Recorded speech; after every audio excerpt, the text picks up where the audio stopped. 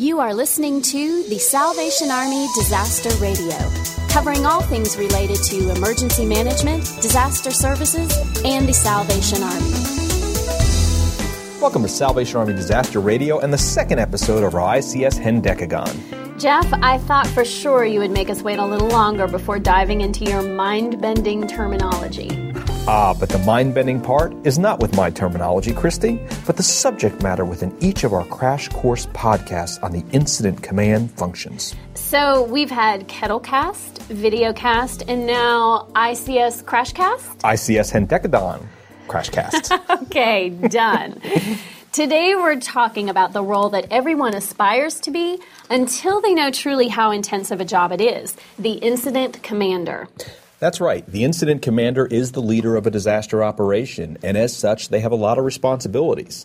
The position is generally appointed by the divisional commander, and they're responsible for supervising that entire ICS team. Now, here's just some of the things that are on an incident commander's plate. Everything from developing and implementing a service delivery plan to ensuring there's adequate staff and resources available to run the operation. They need to monitor and approve financial expenditures, protect the physical and emotional well-being of staff, and most importantly, make sure that all aspects of the disaster operation meet the principles and mission of the Salvation Army.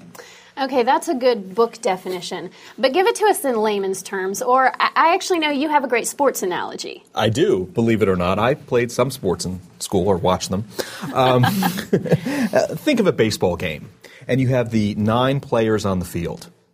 Well, off in the dugout is the coach, and he's a lot like your incident commander because he's watching his team performs, and then he's going to make adjustments to help win the game.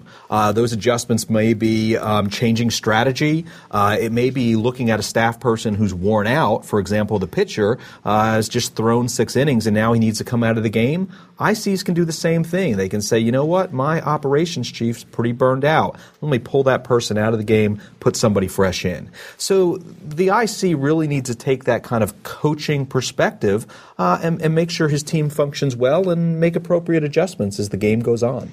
Getting that snapshot of what the IC does and who he or she is, you can see that the most important thing a policy group must do during disaster response is to appoint a capable and effective incident commander. Yeah, think about you're like appointing a captain of a ship. You want Captain Kirk, not some bungler who's going to sink your boat. So tell me about leadership styles. Do all incident commanders have to possess a specific leadership style, or can they vary? No, I think there's a wide range of effective incident commanders. But let me give you 2 extremes. One extreme is the incident commander who I call king of the incident command post. They're the type of person who's going to sit in their command center. The staff will come to them, and they'll bark out orders, make decisions, and keep the operation moving along. At the other end of the spectrum, you have kind of the wandering chief. They're the incident commander who wants to see what's going on with his or her own eyes. I need to get situational awareness. Tell me what's happening. Really, both of those styles are okay, but the best incident commanders really fall in the middle. You definitely want somebody who's going to be on site, who can see what's going on and understand the situation as it's really happening. But you don't want them so out of pocket that when the team needs a decision made, they can't be reached because they're out of cell phone range. Well, that brings up a good point. It is important that no matter what an incident commander's leadership style is, he must possess what we call a gambler risk attribute in his leadership skill set, meaning that you must be prepared to move forward or make strategic decisions with sometimes only 80% of the information. If you wait for 100% to make all of your decisions, then you're going to end up behind the 8 ball. Absolutely. You've got to be that calculated risk taker. When you think the odds are in your favor, you've got to move the operation forward and make some decisions. So is there some sort of cycle that the incident commander goes through as far as, maybe first off, you're setting objectives. What does that day look like for him? Yeah, I think in addition to being that calculated risk taker, you also have to be a good communicator and a good planner. And it's exactly what you said. The first thing an incident commander's got to do is set objectives. What do I want to accomplish today? And he needs to be able to make those objectives very clear and specifically clearly communicate them to his or her staff.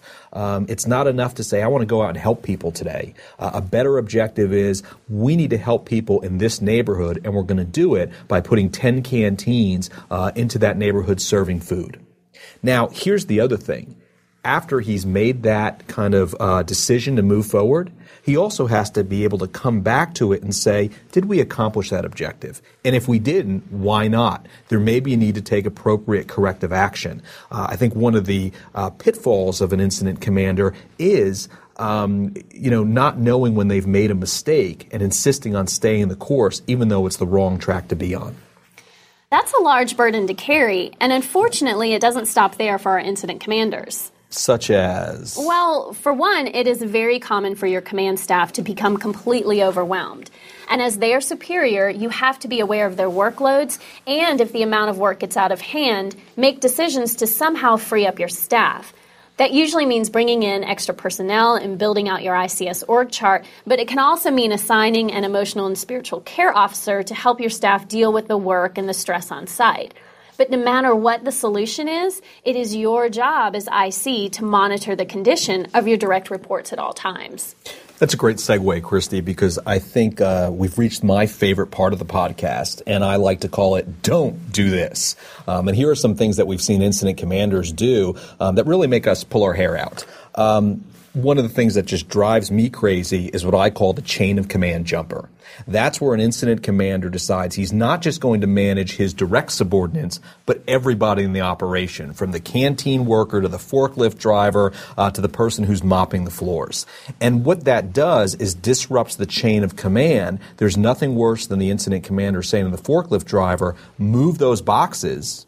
And then the forklift driver's direct supervisor, the logistics chief, comes in 5 minutes later and says, why the heck did you move those? I had a plan for why you were putting those there. You've got to maintain that chain of command. And the IC, again, really only should be managing 8 key subordinates. Yeah, stay with directing only your direct subordinates.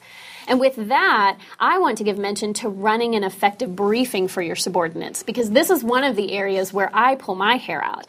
I've sat in many command briefings only to find a ton of information sharing by everyone in the room, but not a lot of focus and direction to the discussion.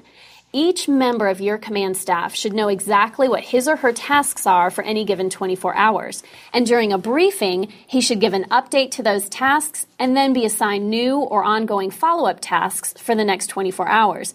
The briefing is meant to gather specific updates and to walk away with specific tasks in hand. And if an IC needs to possess clear communication to his command staff, then even more so, he needs to execute consistent, clear communication with the policy group at divisional headquarters. And as you're having these conversations, there's 3 things that need to be discussed between the incident commander and DHQ. Number 1, you need to talk about authority. What authority does the incident commander have? What parameters does he or she need to work within? Number 2, you need to discuss direction. What's the vision of divisional headquarters? Where do they want this disaster relief operation to go? For example, is this an operation that's growing or is it declining? Is this an operation that's going to consist mostly of a mobile feeding operation or is it going to go into long-term recovery? Those discussions of vision need to take place. And lastly, and perhaps most importantly, the third thing you want to discuss is, does the incident commander have the resources necessary to accomplish the mission? It's nice to say, I want you to make a huge impact in that city that's been destroyed, but I'm only going to give you 1 staff person and a broken down canteen to do it. Resources don't match the vision statement. And so there's got to be some conversation there to make sure that vision matches the available capabilities. And that's also a conversation about money. Let's be honest. If the incident command or divisional headquarters can't approve a significant budget, that's going to limit what you can actually do on the disaster operation. Agreed. Here's some final advice for those aspiring to be incident commanders. In our next 9 podcasts, we're going to be discussing the subordinate command staff positions, talking about their responsibilities, their functions, and some of the pitfalls that each of those positions would fall into. And then there's another podcast where you'll learn about relating to your policy group. If you aspire to be an incident commander, we highly recommend that you listen to the following 9 podcasts so that you can be in touch with what everyone else is doing on the command side and keep them accountable. Absolutely. And the good news is that wraps up this podcast, so you'll have plenty of time to go ahead and listen to those other podcasts. Incident Command Crashcast number 1 wasn't too painful, was it? Not the information anyways, and well, actually we kept our jokes pretty low-key this time. Actually, I think they were non-existent. But that's not what these podcasts are about. ICS is serious business. Well, I hope so, because we've got 9 more to come, and they're going to be great. Thank you for listening to Disaster Radio. We welcome your questions or comments. Send us an email at disasterradio@uss.salvationarmy.org. And remember, it's easy to support the Salvation Army. To donate time, money, or materials, go to www.salvationarmyusa.org or simply call 1-800-SAL-ARMY.